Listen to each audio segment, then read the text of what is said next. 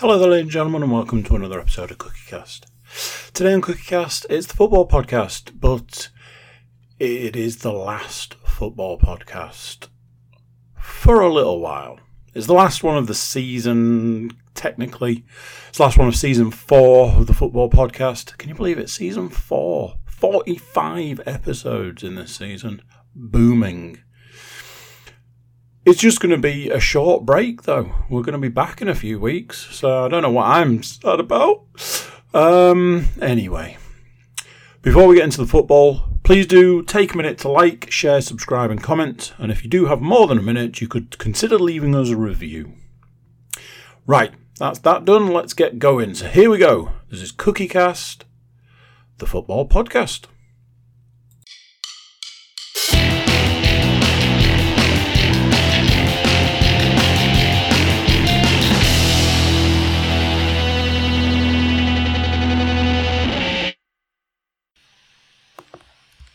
Recording in progress. Paul. She is once again correct, ladies and gentlemen, and for the final time, technically, of the 2021-2022 season, welcome along to your football podcast, where we'll strive to give you some ins and outs, ups and downs, roundabouts, and all-round terrible performances of the football world over the last 7 days or so. What better place to start then? Then we'll dive into the England fixtures from last week. One of which I believe might get a bit more talking than the other, but we'll see.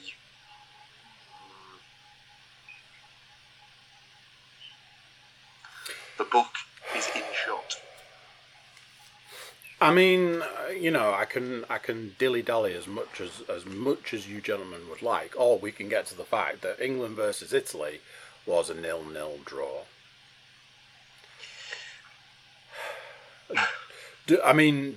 Firstly, did anybody watch it? Yes, parts of it. I think But when people were saying it was an exact, it was a repeat of the fixture from the end of the Euros. I mean, we could have done with it been a little higher scoring than the first effort as well, but no, apparently not.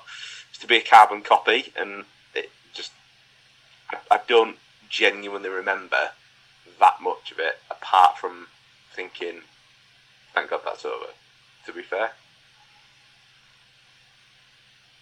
I mean, it was a very similar feeling, but we'll get to that about the next game.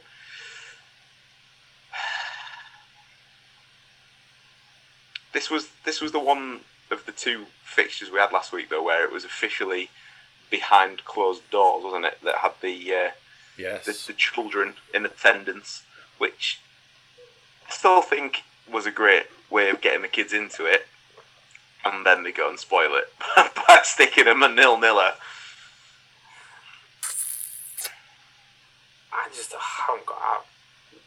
I haven't got much to say about this one.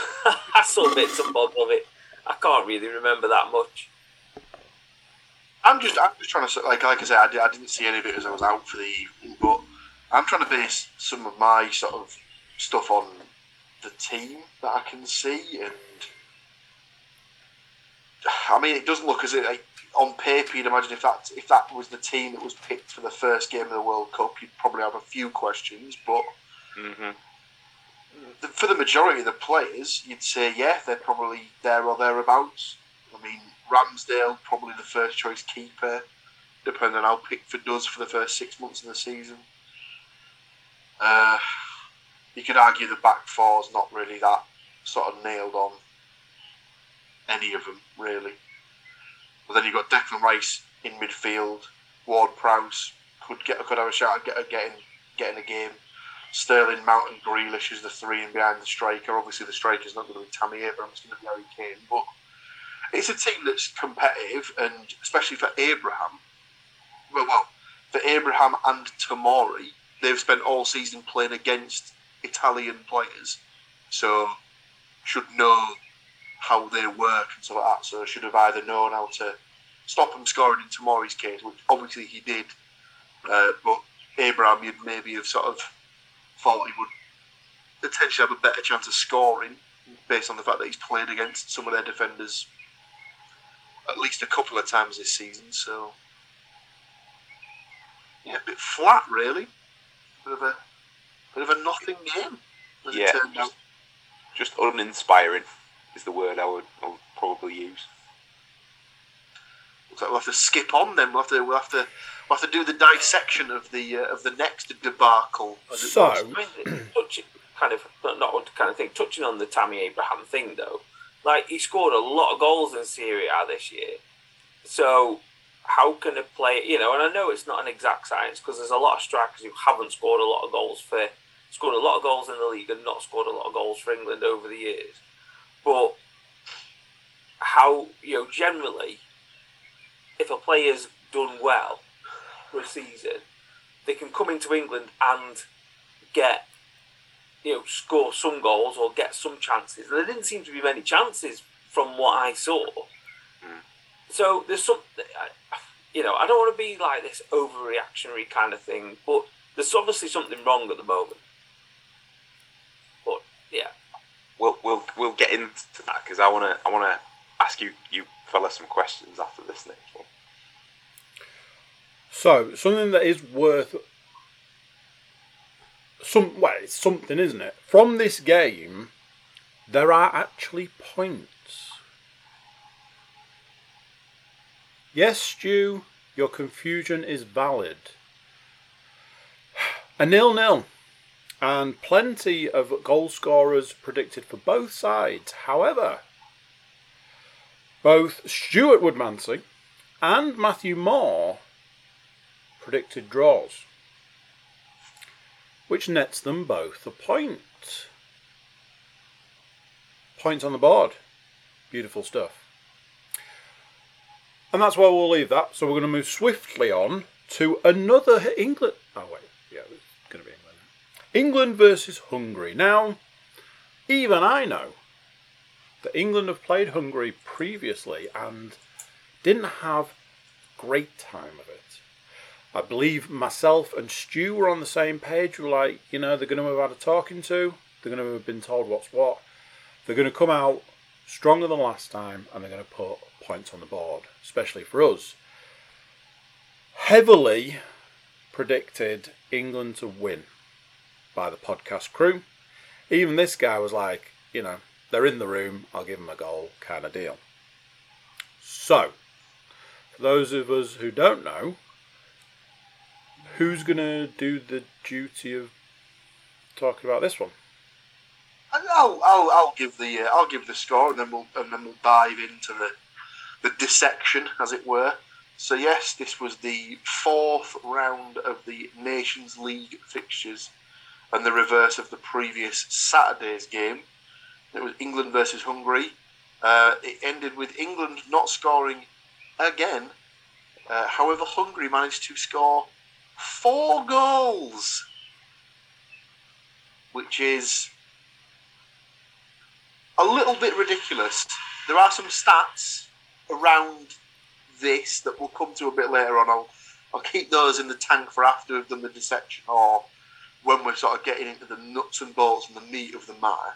But the goals were scored by Scholli, I think his name was. He got 2. Roland Scholli, 2. Yeah, there was a goal for Zsolt Nodge, although his name looks like it should be Nagy, but apparently he's Nodge. And then the final goal scored in the 89th minute by Daniel Gazdag to complete the route and send home the 30 or so thousand at Molineux thoroughly miserable. Not gonna lie, I'm really glad you did the goal scorers, because of the 3, I was good with Gazdag. The other 2, that's not how I would have said either of those names. So thank you, Mr. Williams, for taking that bullet. No worries.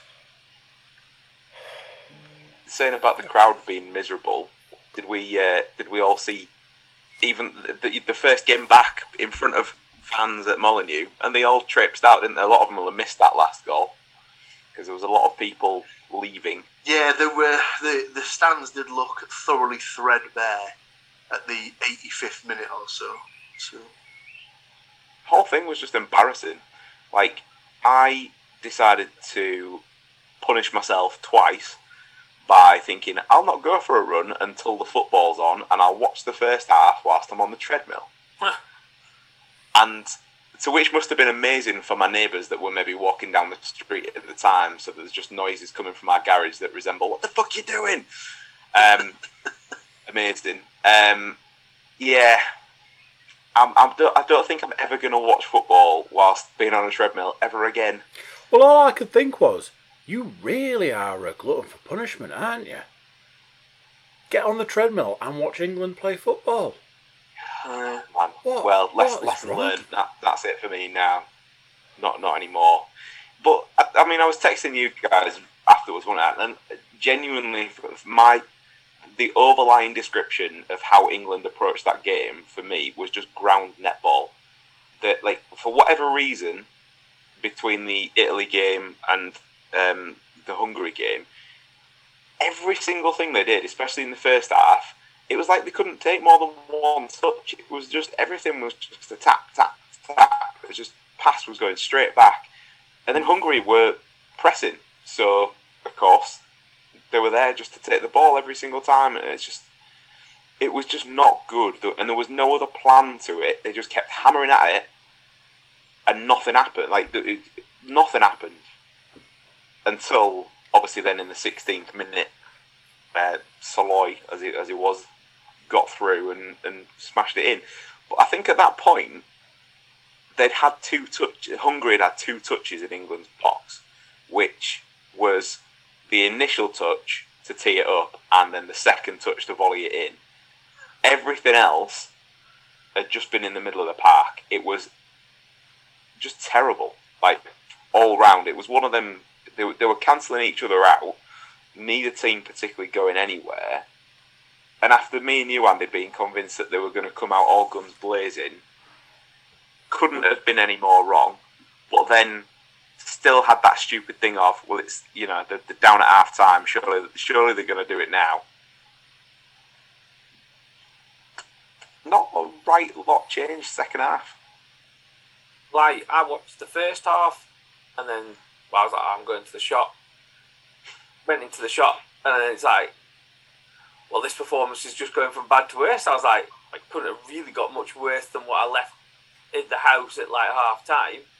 And it's now 3-0, and then John Stones promptly got sent off. I got back to the house, and I missed the fourth goal because I was like, I can't be bothered with that. Well, to be honest, the reason which made me 100% not turn the telly back on was when they're like, they're going to bring Harry Maguire on. I'm like, because we're 3-0 down to 10 men. Yeah, you don't want to concede any more goals, do you? So let's make sure we bring a defender on to really shore it up at the back, because we're really in this game right now. We've got to keep it safe at the back, because a 3-0 win, a 3-0 loss. Yeah, we want to keep it at that place. It's just bizarre.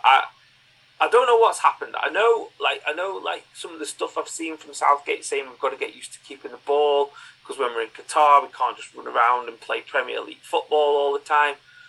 And I understand that, but I think someone, when I was listening to the radio, they were like, this isn't the team that'll start in Qatar. I'm like, well, I bloody well hope not. But also, can anybody inform me who is going to be playing instead? Because of that team that was there that played last night, there was only, from my kind of thing, there's only 2, maybe 3 changes that I could see coming in, and they weren't players that are going to make a massive amount of difference. You're telling me Luke Shaw's going to make a difference to that team? No. Is Declan Rice might make a bit of a change to that team? All right, but I think. No, sorry, you can't.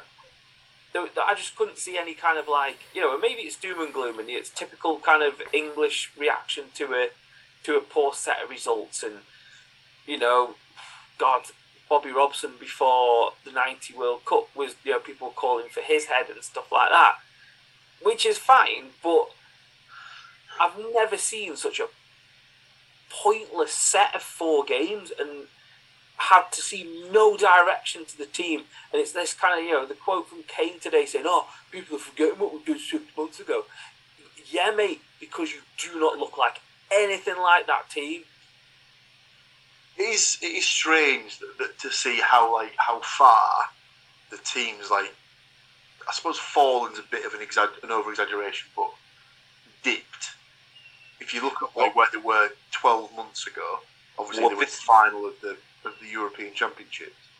This forms part of what I want to ask you guys about, but I feel like we might need to take a little bit of a break. So, I am a man that hates to disrupt the flow, but I feel that there's probably a lot of meat on the bone here, so it's a great place to take a small break. I know we've only just really started, but we'll take a small break, and we'll get stuck in a minute.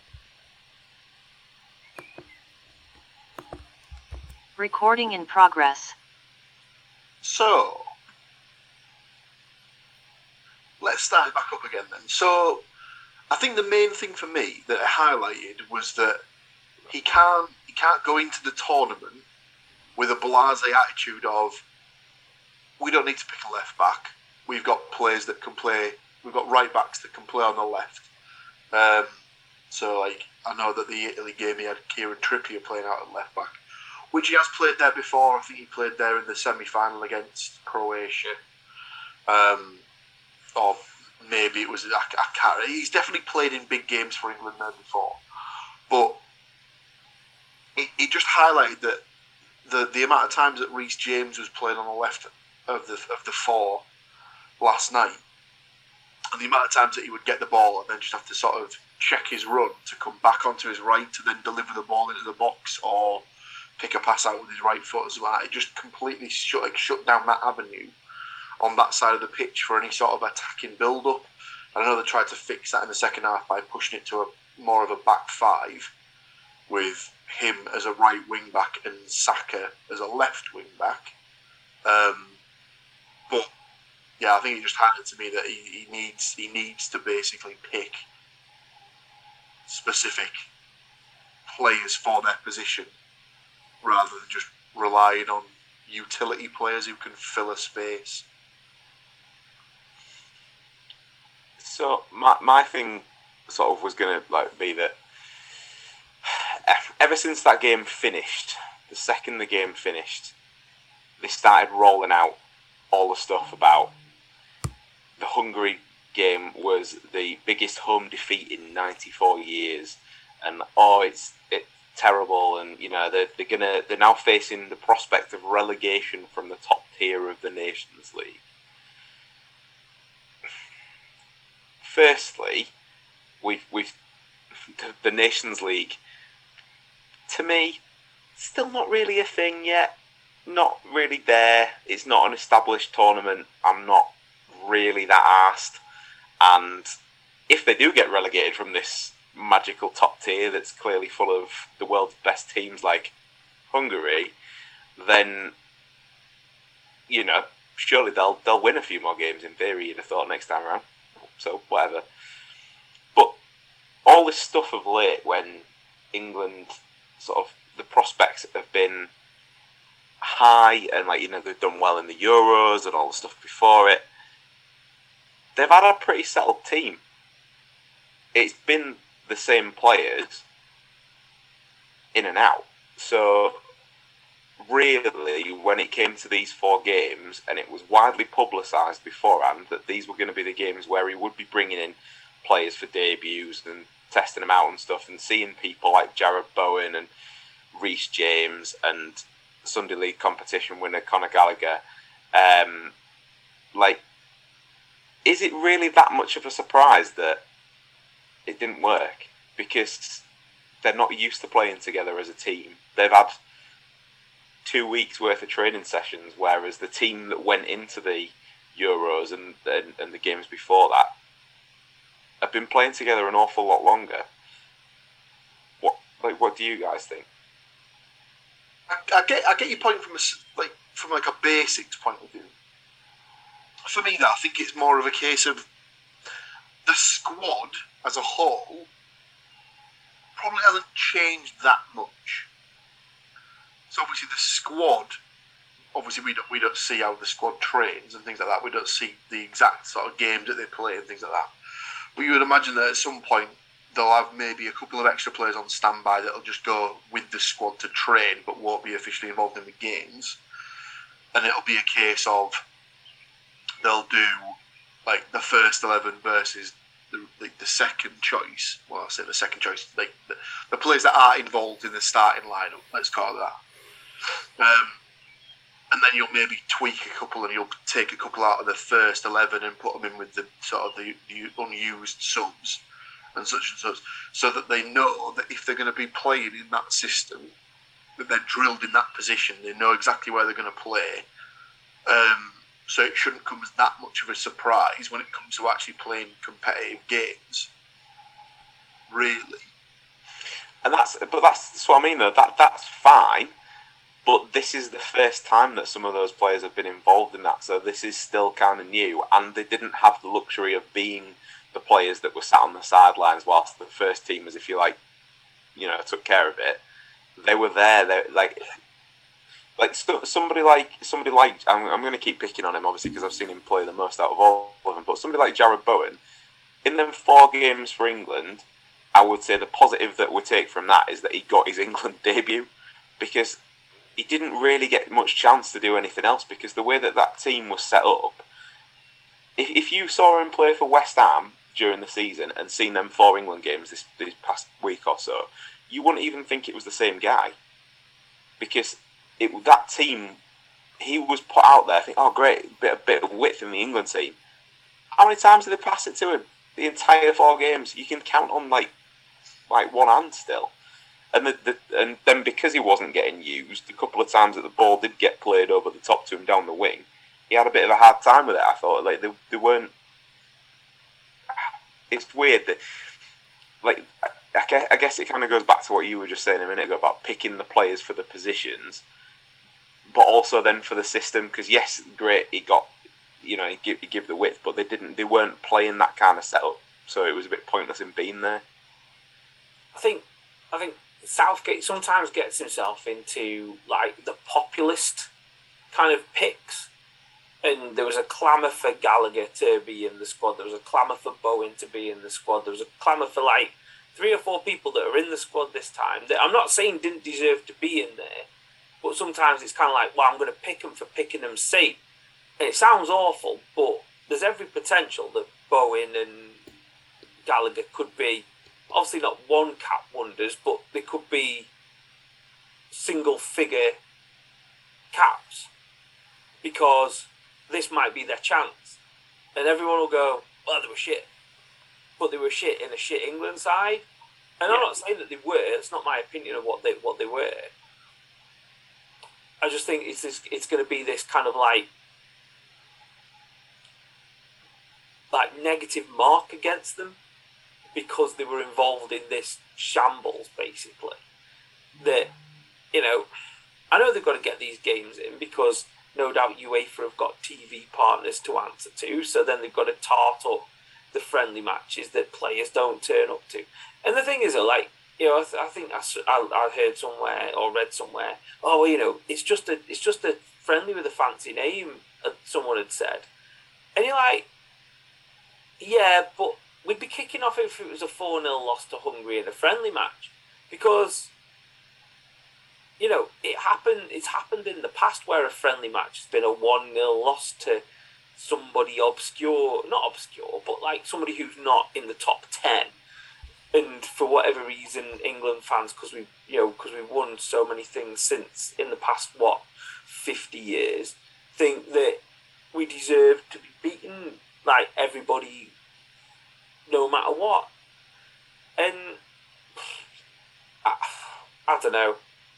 It just seems the whole thing seems to have been a completely pointless exercise. Well, this was the other two, that it was like a 2-part thing that I was going to ask you guys as well and see what you think too. So you said there about the it being a tarted up friendly. my interpretation of the fact that they set up this whole Nations League thing in the first place was because they didn't want the pointless friendly to be a thing anymore. So that to encourage the countries effectively to still be bringing their best teams to the game. Firstly, was that ever really going to happen, especially with such a packed fixture list for the top players, particularly this season where they've it's well documented about the Liverpool players having 63 games and all that nonsense, all of which, the referees weren't on their side because they're not Man City, Jurgen Klopp. But, has the Nations League then actually had the effect that they wanted in that regard? I think it becomes a backup thing for teams. So, like the year that England got to the final, we got to the final of the first one, didn't we? And because England fans were so starved of any kind of success, it was like, ooh, we've got to the final of the Nations League thing, and you're like, no one gives a shit. It's like winning the Intertoto Cup,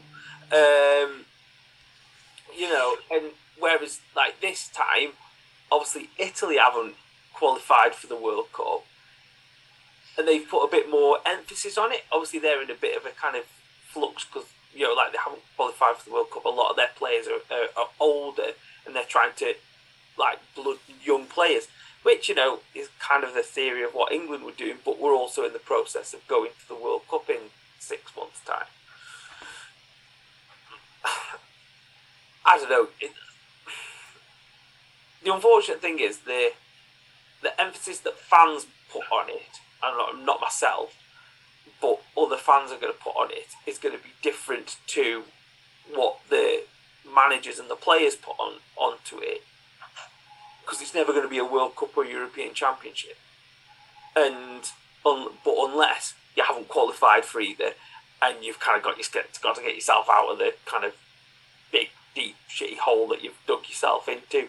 But it's lovely because England will have some lovely trips to Malta and Andorra and wherever else they're going to think, and they'll love it because they'll win. The England fans will love it because it'll be 5, 6, 7-0 for every single match of the Nations League. And so what you're saying is turn back into a qualifying campaign again.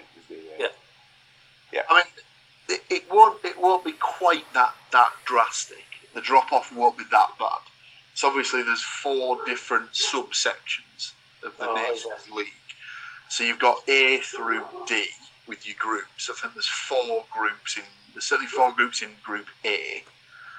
And I was explaining this to a guy at work today. So the way, I think there is some validity to it, because the whole point of it was that rather than the minnows, San Marino, Faroe Islands, Andorra, etc., rather than them trying to scrabble around to find friendlies against, I don't know, Ghana or Tahiti or something like that, rather than having to sort of go out of their way to try and find games that might be competitive for them, if they just put the teams that are in a similar ranking position to them in the same groups, it means that they're not just going to go away somewhere and get humped 8-0 in a game.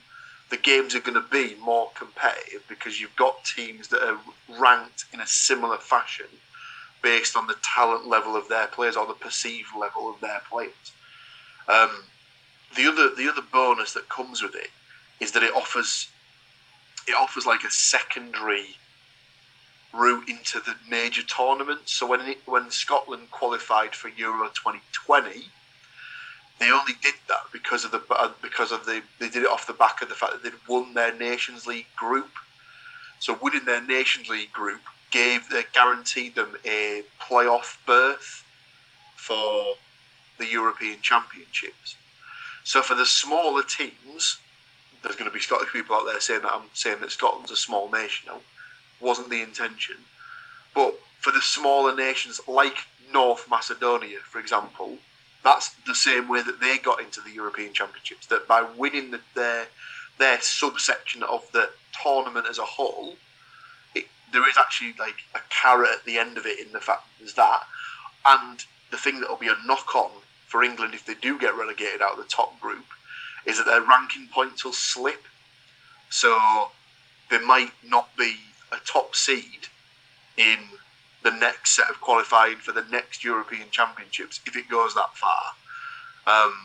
So this is another thing I was explaining to a guy at work today. So the reason why Wales have now been able to qualify for so many tournaments in a row is because they obviously they had better players that came through, but they got to the point where instead of being in the same pot as teams like Andorra, San Marino, Liechtenstein, they were guaranteed to get a team like that in their qualification group, which meant they were more likely to be higher up in the group. So there is some merit to it. I think it's just one of those things that the more it gets played, the more people will start to sort of care about it and think it's actually a worthwhile thing. Cool. That answers that. I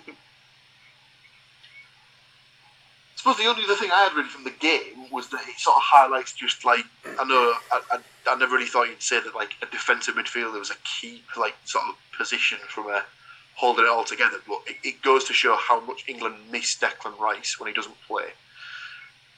Oh, thank God for that. I thought you were going to say Henderson. I was like, Jordan Henderson?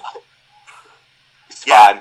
Yes, because obviously the people who've tuned into the last 3 or 4 years worth of podcasts have definitely heard my undying love for England's generational midfield captain. Like I said last night, the Yorkshire Pirlo, or as I renamed him, the Headingley Henderson, did a perfectly good Jordan Henderson impression yesterday, Calvin Phillips, of being just about like 2 yards behind the ball or the person carrying the ball at any one time. I mean, I've never seen it. I know he's spent most of the season out, but Christ Almighty! Every single one of the challenges that Calvin Phillips put in last night was way worse than the second yellow card that John Stones got, and yet nothing. Like, yeah, that second yellow was an absolute disgrace. It was a joke, and the fact that because it was a yellow card, VAR couldn't intervene is another sort of shocking indictment of how bad it is as a system. But yeah, that's just his game, though, isn't it? He's always been a little bit rash in the challenge, a little bit nasty with a late foot here and there and stuff like that. That's just part and parcel of his game. But I said it when he got called up. I don't know why he was in the squad when he should have basically been using the break to focus on his fitness. He should have been using that to get back match fit. And I know you can say, oh yeah, but he played the games to get match fit. No. He just needed to he's probably still a little bit injured, let's be honest. He's probably not 100% fit, so why don't they just let him have the break, let him relax, let him actually rehab fully, and then go again for the start of next season. But just a strange one for me. I think Conor Gallagher was in based on his work rate, because there's been games this season where he's covered like 12 miles or something in a game, or there might have been 12 kilometres, but either way, like the shift that he puts in is unbelievable at times for Crystal Palace. So there's a huge difference between running a long way and being any good at it. Like I know that I've already slated him already, but man, he was terrible last night. Like, I don't think you can say that any of the players came out with any sort of like credit or positive impact at the end of the game. Even Sterling, when he came on, like, fair enough, he ran about a bit, but the amount of times he overran the ball or just ran over the ball was ridiculous. When Sterling came on, obviously it was too far gone anyway. You could just see by his demeanour that he really just could not give any less of a fuck what he was doing last night. Like, if it came off, great. If it didn't, what's it matter? Like, he was just not interested in that by the time he came on. I think someone had said something about, these players, they kind of, you can say that the end of the season's coming, the end of the season's over, and the hungry players have just finished. And you're like, Well, was it Styles who played for Barnsley? He probably hasn't played in a month. Yeah, he has not played in a month. Even if he played in the last game of the season, he's not played for a month, so he's kind of had a rest. A lot of the England players, literally, the season finished and they've gone straight to play. And I don't know. It seems unnecessary to play 4 games in 10 days after you've just played a season where it's all been condensed down. Like, we're still kind of, and then we're going to go straight into another season. Before we do wrap on the England stuff, though, I would just like to give a special mention to fairly new pundit Ashley Cole, who rolled out the joke on behalf of all dads last night by saying that Hungary definitely looked more hungry for it. No. Oh dear. I've got a few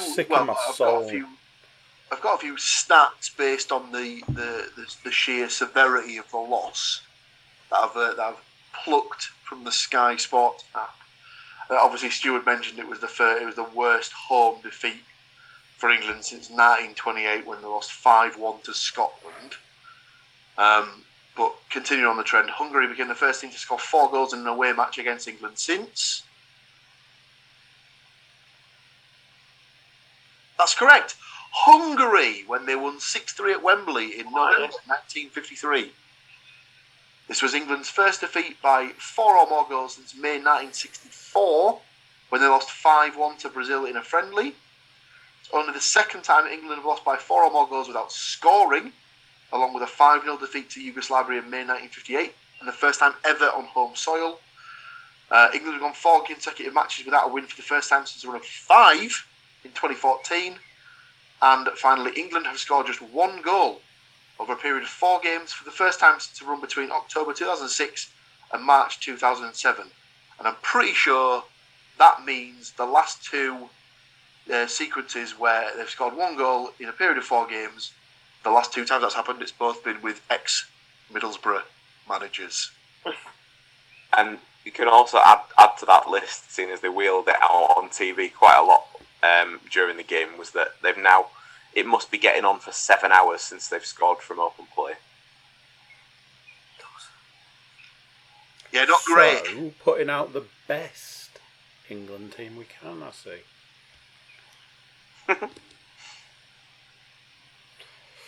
So, to wrap up the game, I alluded to this earlier. Every single person on the podcast, even a 1-0 from this guy, had England down to win quite heavily. What makes it that little bit, I don't know how you want to slice it, Matthew Moore was the only person to predict a Hungary goal scorer and didn't get one of the 3 that actually scored goals, which means we're all having bagels for tea. No points out of this game, which means it's a draw for the week total. So Matt, Stu, pick your weapons and I'll see you in the arena for the fight to the death to win the week. Now then, as far as predicting football, that's it. Look. I mean, unless we want to predict what score my game next Monday will finish. I've got quite a serious Year 5 game going on at school at the moment. So we come to do that one. Unfortunately, for the, I'm pretty sure by legal reasons we're probably not allowed to pick goal scorers there. Nah.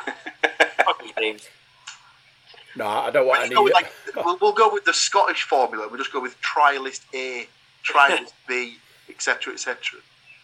You're gonna have a hell of a lot of paperwork to fill out those. I was going to say I really don't need any DPA requests coming through. I'm good on that front because I hear that they're a nightmare to complete. So, nothing to predict. Reviews are done. Presumably that brings us on to news. Well, seeing as we've just been talking about youngsters scoring, just a little mention for podcast favourite Keane Lewis Potter, who scored for England under 21s 2 minutes after being brought on. I mean, that England side did win 5-0, so they obviously knew what the hell they were doing. But yeah, so quite happy to see him playing, but also as well him managing to notch a goal as well. On the slightly kind of negative side of that, old Jed, Middlesbrough's own Jed, scored a first minute goal. I knew it. I knew as soon as the season was done, you'd want nothing to do with him anymore. But being as he's off to Spurs because the lure of Champions League football is too much. Listen, it's not that. It's nothing to do with the Champions League football. He just really wants to play in a toilet bowl. He's never been able to get front row seats for the Champions League before, and now we'll be able to watch it from the bench, so it's fine. Hey! But also, Huddersfield fans, have a look at yourselves, because apparently him and James Garner got booed every time they touched the ball when they were on the night. I mean, apparently it happened as soon as the teams were read out. For God's sake. So yeah, I can see a situation where if they ever come up against Huddersfield again, they'll take great joy in putting them to the sword, let's put it that way.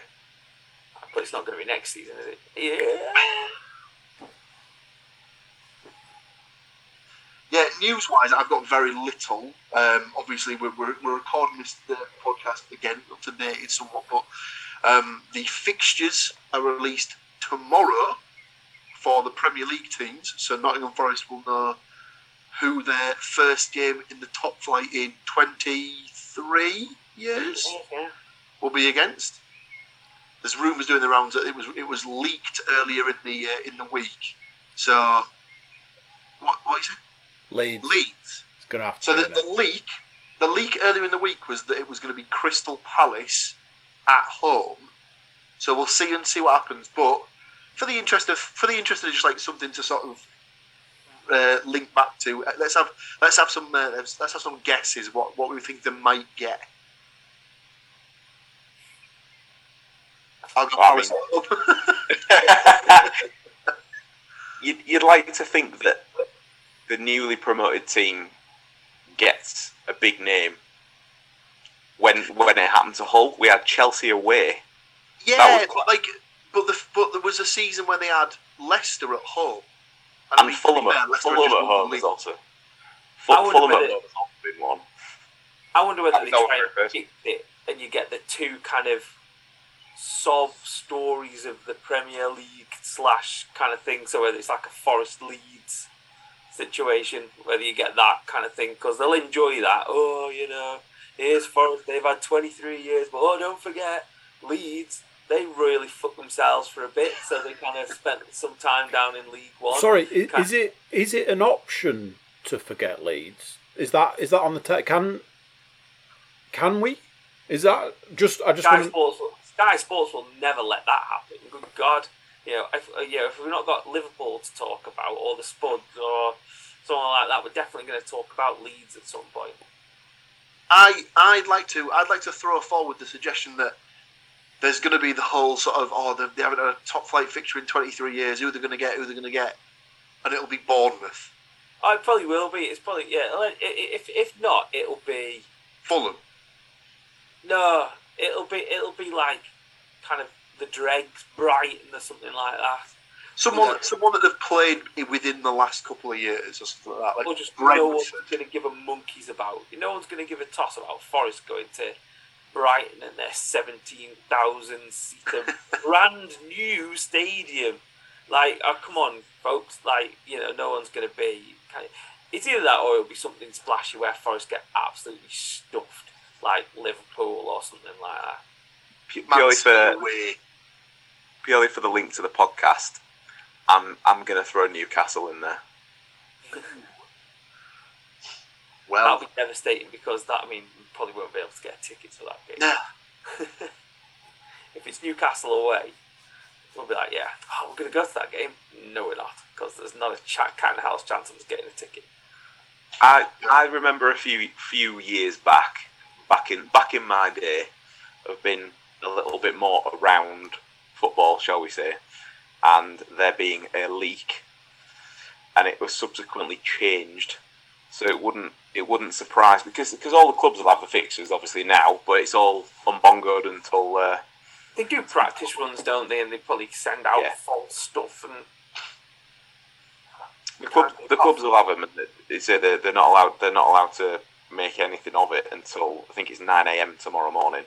So the second 9 a.m. hits, it'll go live on every club's website, all over Sky Sports News, and be able to find out, say, who the first game is, who the last game is, and who the Boxing Day game is. Are usually the three that folks look for. Yep. But it'll also highlight the international Christmas World Cup break this time around, won't it? So that. Speaking of the World Cup break, the last place was sorted out this week. It was between New Zealand and Costa Rica, and Costa Rica were the team who managed to make their way through. So they are the final team to take their place in Qatar, and FIFA has now. This is again taken from Sky Sports. FIFA has confirmed the first 2 rounds of matches will kick off at 1, 4, 7 and 10 p.m. local time, which means 10, 1, 4 and 7 p.m. UK time. So there's a distinct possibility that a lot of people will be unwell for the first couple of weeks of the tournament. Kick-off time to the final round of group games and knockout round matches will be at 6 p.m. and 10 p.m. local time, 3 p.m. and 7 p.m. UK time. Finally scheduled to kick off at 6 p.m. local time, 3 p.m. UK time. So plan your sick days accordingly. Australia beat Peru as well, didn't they, to qualify? Yeah, I think that was the week before, maybe. I don't think we covered it though, did we? Oh, did we not? Oh, fair enough. Yeah, so Australia and Costa Rica in the top. We missed the biggest thing of kind of talking about terrible, kind of absolute shit shows. Of course, the ongoing saga of Derby is carried on, and US businessman Chris Kirchner and his delightful wife are no longer in the running to buy Derby. So joy all round for everybody, because they started running their mouths nice and loud as Forest went up. And, they've been running their mouths ever since they bought Derby, and now they haven't bought Derby, and soon, by the look of it, it's going to turn into a good old Mike Cashley's, sports emporium. Surely it be Mike Cashley's quick and easy fire sale, surely. The best thing I read today was that a Derby fan was worried that he would not pay the creditors, and therefore, because he refused to, which would then plunge them into minus 15 at the start of the season. I'm like, oh my God. If anything could get me really, really excited for the start of the season would be kind of, Forest in the Premiership. I mean, I don't care if it's like, it could be 15-0 for all I care, but if they're on minus 15 points, it'll just be a joyous occasion. Well, it's all right though, because they'll just go the Leeds route, won't they? And they'll dedicate squad number minus 15 to the FA, and they'll have page number minus 15 in the programmes for that season and stuff like that. And then hopefully they'll get beaten by Doncaster in the playoff final. So that just hammered home how stupid they were at the time, because the page numbers went 12, 13, 14, minus 15. I mean, I know there are people there with a lot of fingers, but even they can't count, can they, really? So.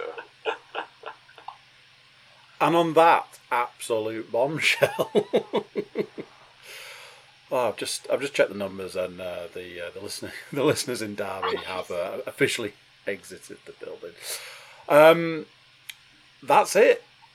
It is it for what is probably quite a short space of time, but it gives you a chance to put your feet up, get rehabbed, and get back to the game in a few weeks. We will keep an eye on the football world and gather up all the stories, all the news, all the previews, all the tidbits, and everything in between, and we'll bring them back to you in a mere matter of weeks. All that's left is for me to thank these gentlemen for Season 4, Series 4, 40-something episodes of football delight. Join us for Season 5. That's right. Until then, thanks from me to these guys, thanks from these guys to you guys, and thanks all round. We shall catch you next time. Bye-bye. So there you go, what do you think of that? End of a season, but not end of an era, really, because we're going to be back very soon. A couple of weeks, a few weeks, maybe, something like that. Big thank you to everybody that's listened. Big thank you to the gentlemen that do the podcast. Paul, Stu, Matt. Big thank yous all round.